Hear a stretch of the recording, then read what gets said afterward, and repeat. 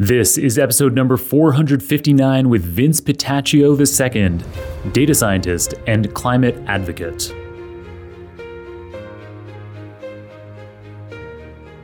Welcome to the Super Data Science Podcast. My name is John Crone, a chief data scientist and best-selling author on deep learning. Each week, we bring you inspiring people and ideas to help you build a successful career in data science. Thanks for being here today. And now let's make the complex simple.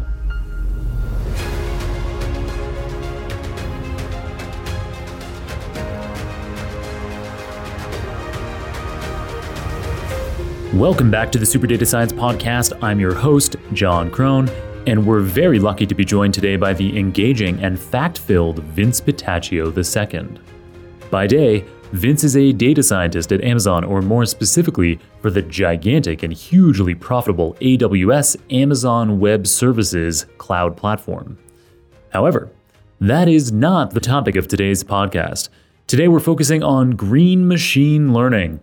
Based on his experience as a climate advocate, Vince will be filling us in on specific ways that data science can be used to fight climate change, as well as guidance on how you yourself can take action and have a big impact. During today's episode, Vince and I do delve into some technical aspects of machine learning and data science tools for a few minutes here and there, but by and large, today's episode should be appealing to anyone who's interested in knowing how data and technology can be leveraged to rein in climate change. All right, tons of practical information for you in this episode. Let's jump right in.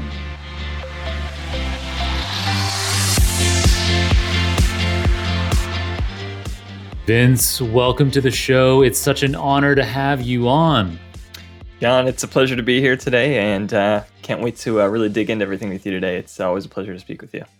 Yeah, this is such an important topic. We will get to all of that, but first, tell us where in the world you are. I mean, I think I know. I have a feeling that you are in New York, in the Bronx, New York. Am I right? The beans have been spilled. I am in the Bronx here in New York City. That's right, in the Boogie Down. Nice. And so, as maybe many listeners, or to listeners who have listened to this podcast many times, they probably know that I live in Manhattan. We don't live very far away from each other. And we actually recently, we went to the New York Botanical Garden together. That's right. Right here in beautiful Bronx. So we have met many times before. So Vince and I used to work together at a company called Untapped, where I still work. And we also, in 2020, started a podcast together called A4N, the Artificial Neural Network News Network, which was a fun podcast. It was a news show on AI and machine learning news. It was intended to be very lighthearted. We only made 4 episodes, but in that time, our second guest on the podcast ever was one Kirill Eremenko. And I suspect that Kirill's experience on the A4N podcast is related to why I am now, why you're now stuck, everyone listening to me right now on the Super Data Science Podcast, listening to me. And I hope that at least some of you are enjoying that transition. So anyway, so Vince is very experienced with podcasts, and I wanted to bring him on because he knows a ton about the climate and how machine learning and data science can be used to help with the climate. Let's dig into this green machine learning topic.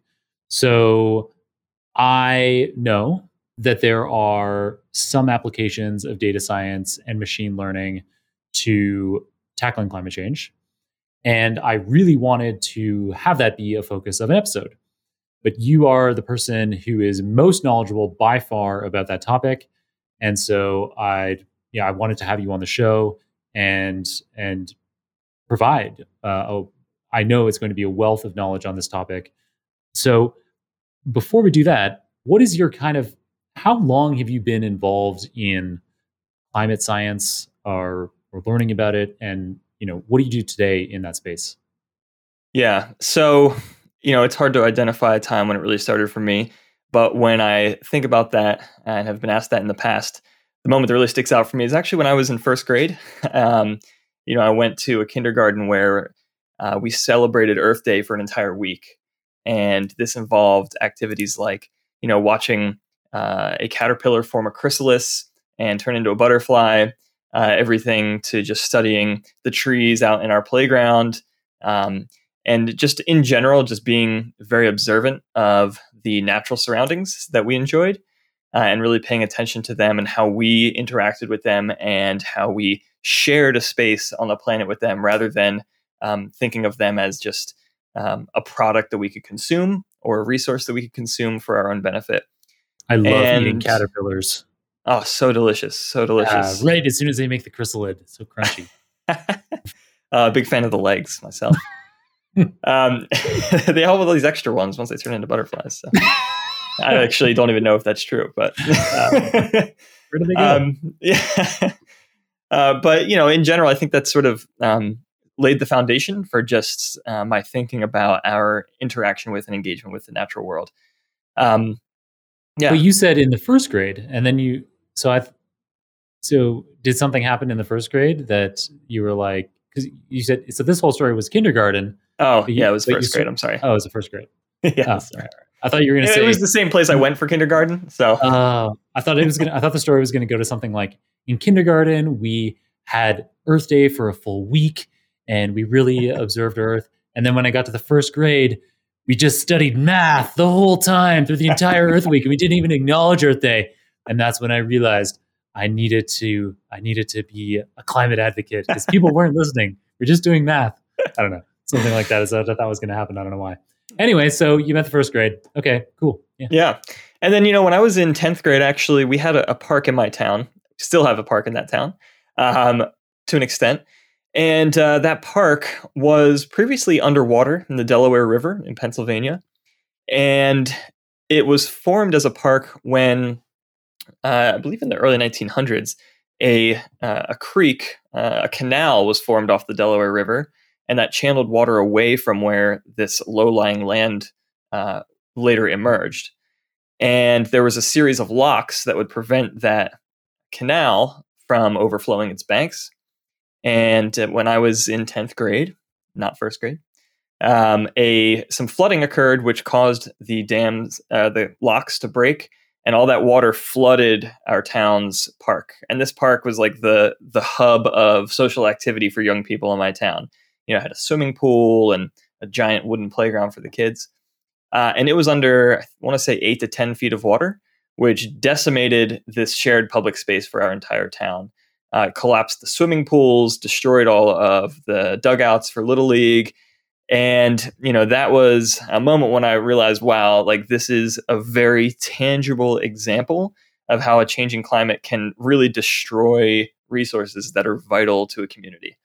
And from then on, going into college and being involved with climate activism in my university, at Drexel University in Philadelphia, I always kind of carried that passion with me.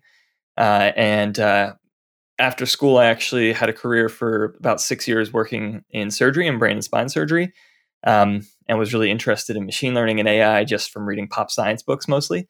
And I thought, wow, this seems like a really powerful tool. And I want to study this and learn more about this and find ways to apply this to the climate problem. And that's what eventually led me into the space and a career change and led me into Your Arms. And yeah, so your first data science job was with us at Untapped. And you're a brilliant data scientist. So we are very grateful to have had that time with you. And it's great to hear some of the background on your inspiration behind your climate work. I didn't know a lot of that backstory before. I just knew that you were very passionate about the climate. So today, on top of your day job as a data scientist at AWS, you moonlight, as it were, as a climate advocate for the Citizens Climate Lobby, right? So What does that mean? What is the Citizens Climate Lobby, and what does a climate advocate do? Yeah, so the Citizens Climate Lobby is an organization. It's a volunteer, nonpartisan lobbying group. And so we are a nonpartisan group of just citizens in the United States and abroad. And we lobby state, local, and federal officials for a particular policy, and namely a carbon fee and dividend.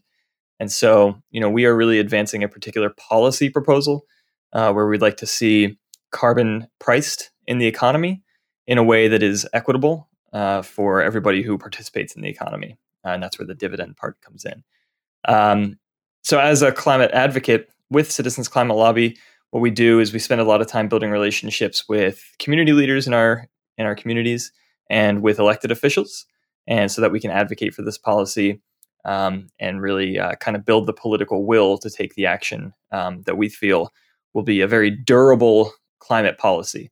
There are all kinds of climate policies you could advance.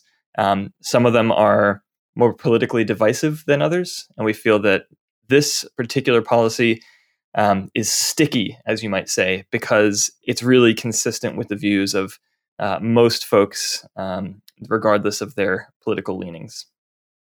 Nice. And so we're talking about having a price on carbon, right? So if you emit a ton of carbon, you have to pay a certain amount for emitting that carbon. And typically, I think the way that these schemes work in places where they have been implemented, there's typically a scale over time, right? So there's like a floor on the price that typically starts kind of low. And so that provides heavy emitters like factories to start coming up with solutions at that low price, and knowing that in the future, the floor on these carbon credits is going to go up. And so better be innovating to avoid, unnecessary carbon release. Yeah, exactly. Exactly. And, the whole idea is that, right now we have this major externality that is totally unpriced in our economy, which is carbon emissions.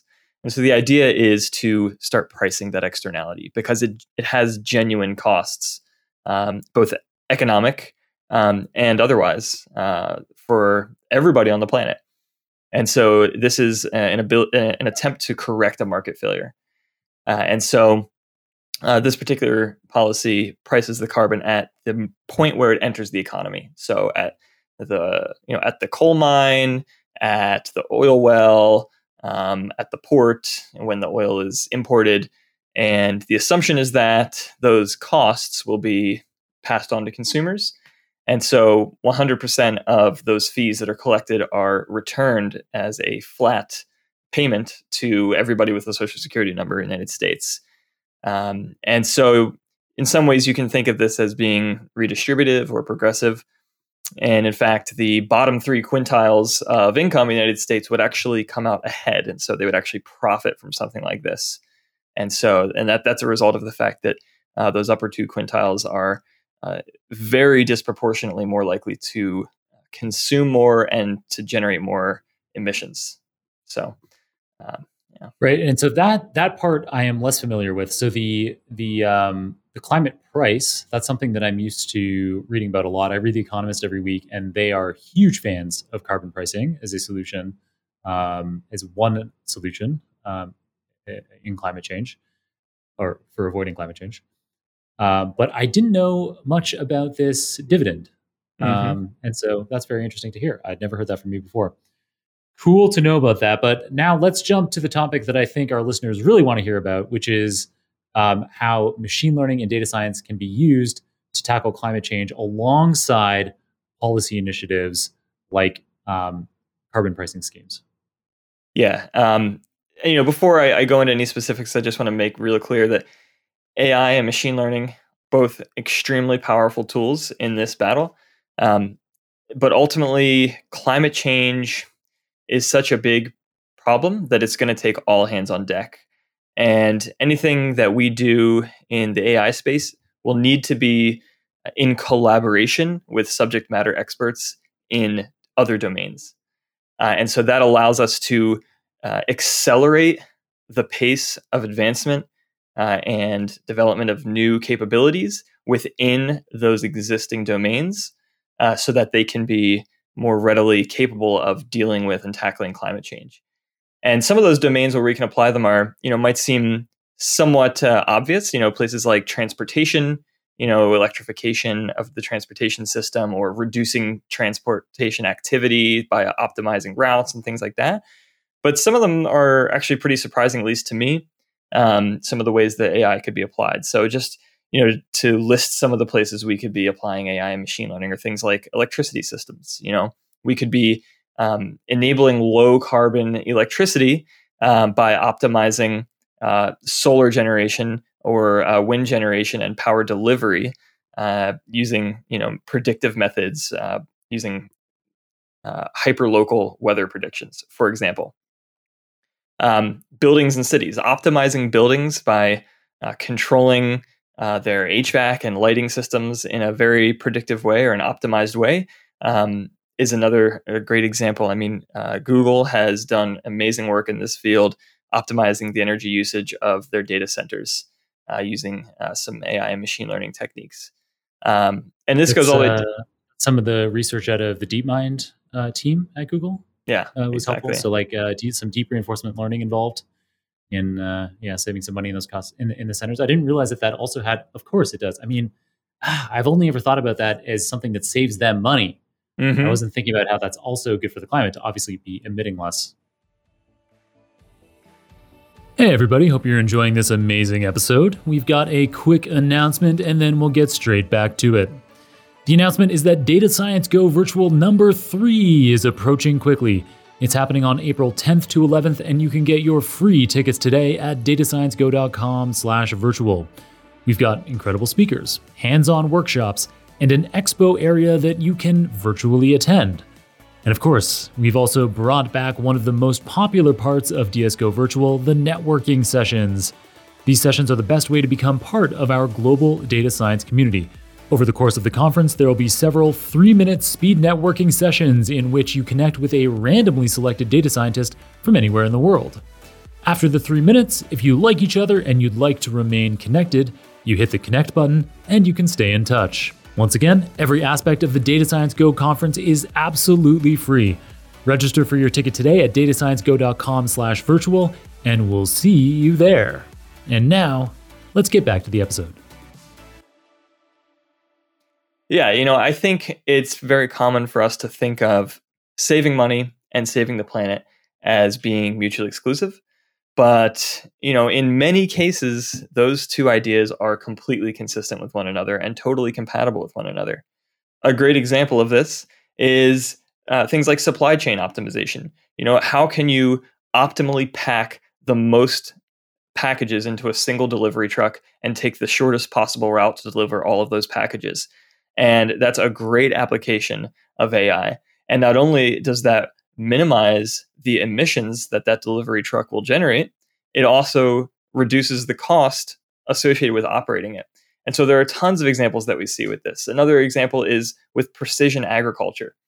It's important as the human population continues to grow that we're able to produce enough food to feed everybody around the world.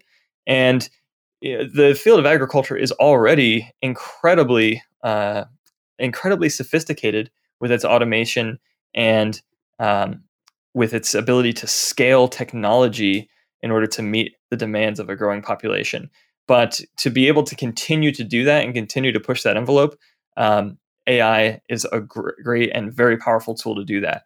Using computer vision to help identify sickness in plants or be able to extract plants from the ground to reduce manual labor would allow you to scale your farming operations. And in a similar vein, vertical farming is another place where there's a lot of opportunity for us to leverage automation and AI. And there's a lot of work to do there, and a lot of that is not necessarily related to AI or machine learning, but that's just another example of where cost and environmental responsibility are completely consistent with one another. Those are all super cool examples. I am fascinated by ideas around vertical farming and precision agriculture. I think it's really cool to think that, even in urban areas, you could have so much grown in the urban area in unused buildings or on the roofs of buildings. When I first heard about how machine learning was being applied to vertical farming and agriculture from you, I went and found a documentary on it and I was blown away. I was like, oh, this is some totally cool new thing. Like I wonder if this is completely uncharted territory, and discovered that there is a huge business already existing in the New York area. So New Jersey, Brooklyn, there are huge vertical and indoor farming ops, grow Yeah. ops. I think that's something different. But We're growing plants. yeah, you're right. You're not wrong. You're not wrong. Yeah. Yeah. It's already, it's an industry that's experiencing explosive growth right now. And I think it's fantastic. And there's even a startup in California that is trying to 100% automate the process, not just the growing process, but also the harvesting process and the packaging process, so that you could imagine just a giant warehouse where no one even works in there, but you just are able to receive produce from it. It's like a giant produce dispensing machine. And I think there's a long way to go still. Vertical farming right now has been very successful. I'd be surprised if you told me that was like they're almost done. They're opening next week. Pretty much finished. Yeah. No, but I think vertical farming. Right now, it's sophisticated at producing microgreens and premium lettuces at a premium cost. And I think that the next step for vertical farming will be, okay, how can we scale this technology both in size to make it accessible to more people and more places, but also how do we expand the types of foods that we can grow here? Because something like lettuce is going to be a much easier challenge to tackle in a warehouse than growing a row crop like corn. Right. And so, yeah, that's sort of the frontier for vertical farming. And I'm really excited to see kind of where that goes. Nice. I don't want to spend too much time on vertical farming because I'm sure there's tons of topics to cover, but why is it more expensive? That's a good question. And I think the major expensive input for vertical farming is energy.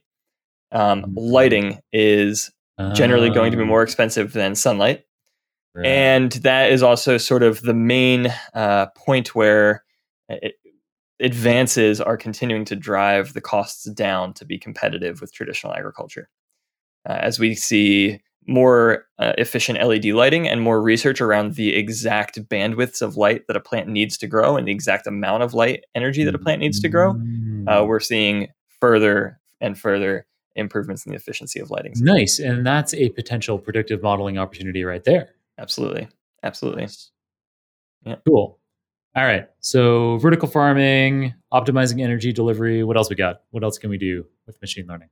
Yeah. And this is an area that I think is interesting is just social impact. A great example of this that I love is Dr. John Cook, who many folks have probably heard the stat of 95% of scientists believe that climate change is real and a big problem.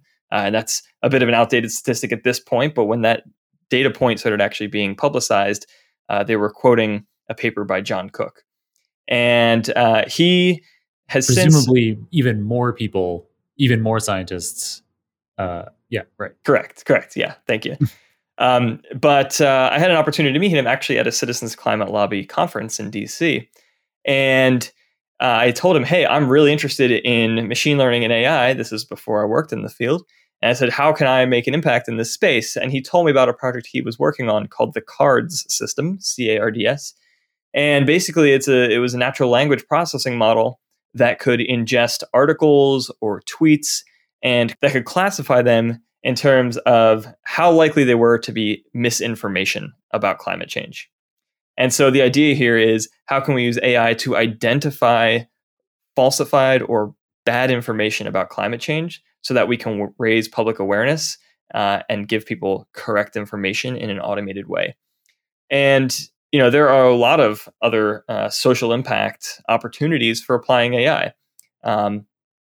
Things like managing infrastructure is just a fantastic opportunity for applying AI and machine learning that would have an enormous impact on societies everywhere. Nice.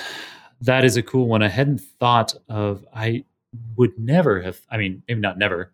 It had never occurred to me in the past that natural language processing could also be used in climate change. There isn't an obvious link there, but now that you mention it, that is, identifying misinformation is definitely a good use of NLP. Yeah, and there are a lot of surprising ways that AI and machine learning can be applied here, and perhaps some that are not so surprising. And I think a good example there is in climate modeling. We have a ton of existing models that some use machine learning and some don't, to try to predict what the climate will look like depending on different input parameters. And generally what we do is we build a big ensemble of all of those models and try to use those as a way to form some sort of consensus over time. But being able to ingest larger and larger amounts of more hyperlocal data to get better predictions over time would really help us with adaptation, which is one part of dealing with climate change that's a little different than mitigation. But being able to predict what the climate will look like in the future would play a huge role in letting us adapt to it. And a lot of that also could be related to forecasting extreme events. How much more likely are we to experience superstorms in the future? And so getting good climate prediction models would be a great resource there in helping us predict that and really be prepared for them in the future. Yeah. How high do we need to build the flood walls around Manhattan or exactly New Orleans or whatever? Yeah. And one of the specific advancements in that area that I'm very excited about is what I would call kind of colloquially physics layers in neural networks, which basically constrain the parameter search space that you're exploring when you're trying to train a neural network to that region which is consistent with the laws of physics. So rather than having an infinite search space over your parameter space, you have a smaller infinite search space where the laws of physics are respected. And so there's some really promising results coming out of that area now that I think will have a big impact in this field. All right, I want to talk about that for a second. It isn't directly related to climate change, but do you mean, I'm unfamiliar with this. So do you mean that the outputs of the model are physically possible, or something to do with the model weights respecting the laws of physics? The former mostly. And there are a number of different techniques for this, but I think I was like, oh man, what does that even? I was my mind just bent there. I was trying to think of how like neural network weights could like behave the laws of physics. And I was like, man. No, they tend to be pretty good about that. I think the simplest version of this is something like regularization or a penalty applied to your loss function if the result of your model's output during a training run violates the laws of physics. And so you heavily penalize the model for making predictions that are impossible, basically. Nice. It could never be that hot. Exactly. Oh, geez. All right. So climate modeling, you're right. I guess that is a relatively obvious use of machine learning in the climate space, but that's a very cool innovation nonetheless. You got anything else for us on your list there? Yeah, and this is something that's near and dear to my heart. As much as climate change is definitely a systemic global problem, and we need action on a social and societal level. Personally, I believe that individual action is also very important because many individuals taking individual action result in society level action. And so I think that we could really help people make good decisions in their personal lives by giving them better information to inform their decision making day to day. An example of that, is simply finding a way to help us make better consumption choices day to day in terms of environmental impact. If I go to the grocery store today and I pick up an apple or I pick up a steak, there's nothing there telling me what the environmental footprint might be to consuming one of those. Oh, cool. I hadn't thought of that before. So it would be like nutrition information. So in New York City for a while now, it has been required that if you're a restaurant of a certain size, you have to publish the calorie count next to any food item. And so you could have the same thing for like carbon emissions or something, right? Exactly. And, it doesn't need to be perfect, but like having some sense that like, this Macintosh apple, 2/3 of the crop is destroyed on its way to the grocery store versus this Fuji apple, which is much more efficient. Just having some qualitative way to compare these two might make me choose one apple versus the other, which is a great way to tie financial incentives to environmental outcomes. But also just helping me as a consumer choose between, an apple or a steak, or a steak and tofu if I'm into tofu. Just understanding what the actual effects are on the planet from my consumption decisions, and not just with food, with anything. And we could be using machine learning or AI to sort of model these phenomena and just get a sort of qualitative or quantitative understanding of what the impacts are of our consumption choices. Nice. That's cool. I think that brands, some aware brands, particularly in areas that might have questionable green standards. So, for example, something that might surprise listeners, and you might actually know this stat much more than me, Vince, but almonds use up a crazy amount of water. And so there's a lot of almond farming in California, and California has a lot of droughts, and almond farmers take a lot of the blame for those droughts. And so I noticed just this week that on my particular brand of almond milk, it says right on the bottle, there's like one entire side panel of the almond milk container says that they somehow offset all of that water use. Wow. That's How? kind of interesting. Yeah, that was my next question. Yeah.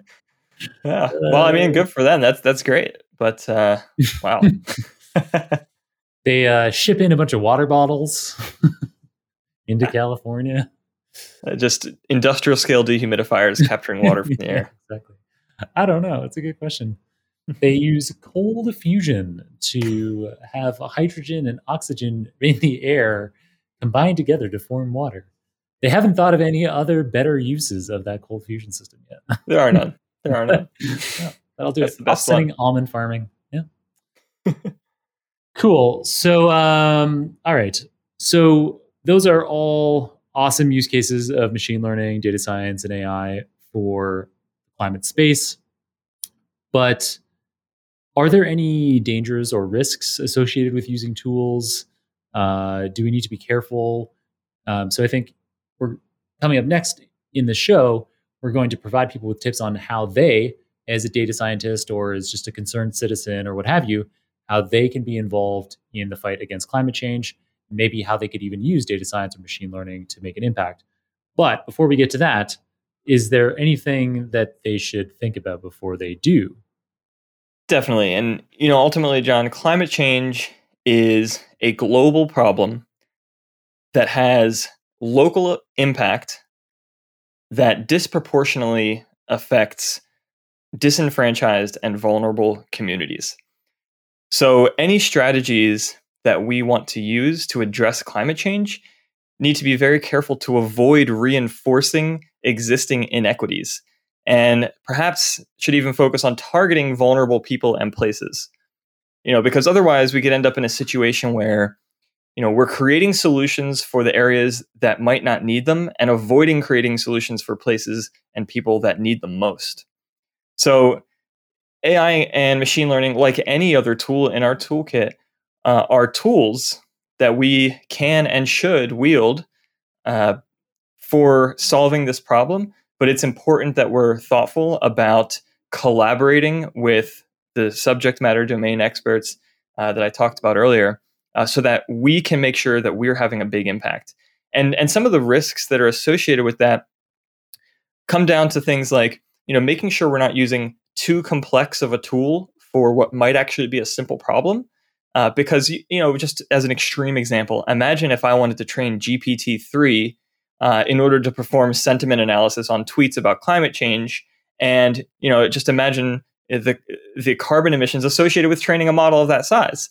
And what am I actually getting from that when I could have just used a logistic regression model, over some word embeddings or something like that. Yeah. In case you aren't aware, listener, GPT-3 is an enormous natural language model that has hundreds of billions of parameters. And so the carbon footprint is actually something that it's a contentious issue. And I've been thinking about having this be a specific topic on the podcast. I should do that sometime soon. But there's been a huge paper. So at the time of recording, we're recording in early March. And just a few weeks ago, there was a big paper released called Stochastic Parrots. And it's a paper from researchers at the University of Washington and former controversially former as well as current Google employees talking about some of the negative aspects of these giant language models. So like GPT-3 has been hailed as a huge achievement in the natural language space. And I haven't read all of the paper, but I know that the idea of the stochastic parrots title is implying how, parrots don't really have an understanding of natural language, but they can squawk some things back at you that sound impressive. And these stochastic parrots can be like a parrot with a little bit of randomness in it. Stochastic just means randomness. But that they're not actually intelligent in the way that a human is intelligent. And so anyway, that was a long-winded way of saying that maybe these huge natural language models aren't as effective as some media splashes have suggested.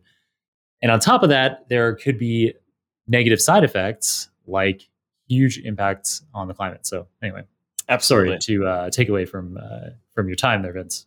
No, thank you for adding to the conversation. And we'll put your time on at the end of the podcast. Okay, great. Yeah, and I mean, to your point, it's just a giant hammer for what might end up being, in some cases, a small nail. Or inversely, there's a risk in the inverse, which is that as a computer scientist, we might have an oversimplified understanding of a particularly nuanced or complicated problem, and our attempt to solve it without collaborating with domain experts could cause more harm than good in some way or another, in some nuanced way, or through some downstream impact. And just in general, the failure to be able to predict unforeseen risks is a major risk in this kind of work when you're not collaborating. And so basically the theme of everything I'm saying here is that collaboration is really key. Listening to people in other domains, recognizing that as computer scientists working in AI and machine learning, we have a particular domain of knowledge that is powerful at accelerating other domains, will be critical to making a big impact and making a positive impact. Nice. So understood. Machine learning is only a tool. We do need to be careful how we wield it, no doubt. So how can people wield machine learning to make a difference themselves? How can our listeners make an impact? Yeah. So I think ultimately, we want to be, there are a lot of us who want to be involved in using the skills and the tools that we have to be helping with this. And work, coming off of what I said a moment ago, I think the best way to do this is to collaborate with folks from other domains, and finding ways to do that is key. And so I would recommend that folks who are interested in this check out Climate Change AI, which is an organization started by Priyadanti, who is a PhD student at Carnegie Mellon University. And that is an organization that is historically kind of oriented towards researchers in the field, but is rapidly expanding to sort of encompass and include folks from industry as well. And there are a lot of opportunities there to network and connect with collaborators and find ways to have a great impact and to just learn more about where the need is. And, speaking about that, about Climate Change AI and Priyadanti, she was one of the key authors behind a seminal work in this space called Tackling Climate Change with Machine Learning. It is a 100+ page paper. Yeah. Man. Yeah. I hadn't made that connection. Yeah. It's all coming together. There are so many names on that paper. I know. And some big names too.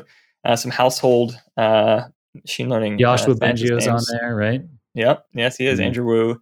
And so, so that organization is open to folks who are interested in this space and finding ways to collaborate with others. But definitely check out that paper. It's long at over 100 pages. And that's because it has an enormous amount of extremely valuable information on everything we talked about today.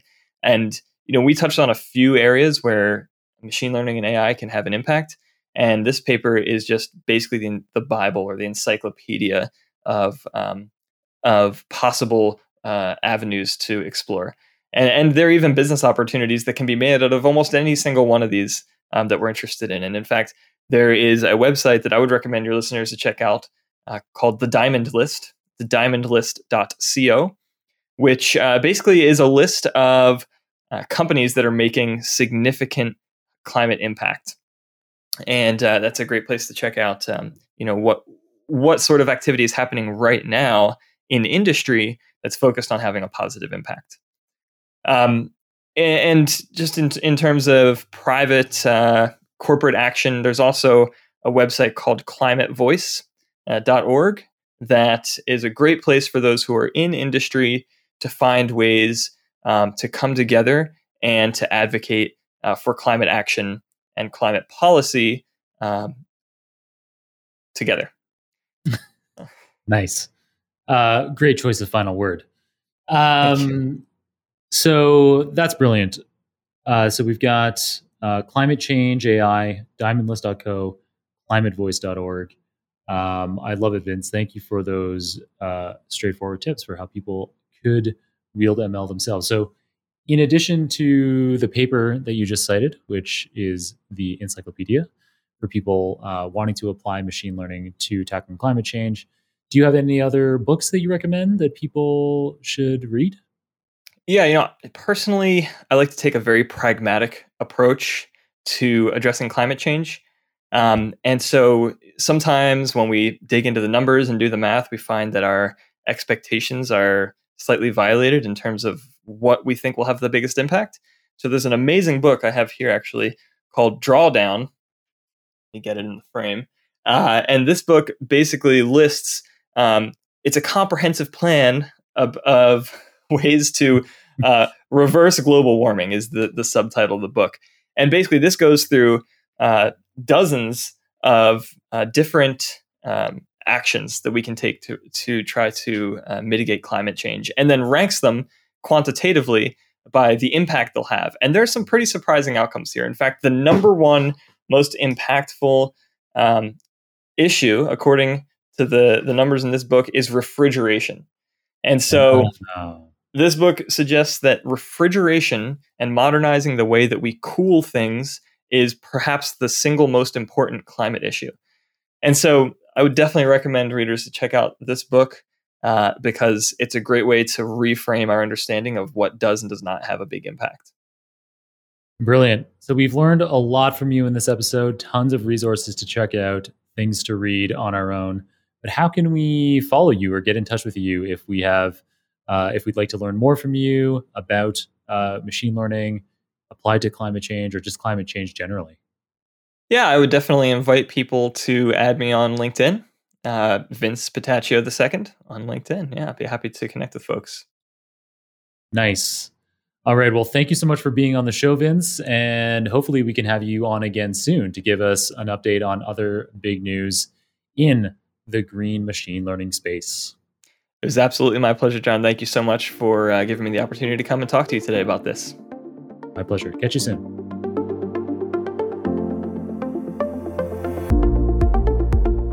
Wow.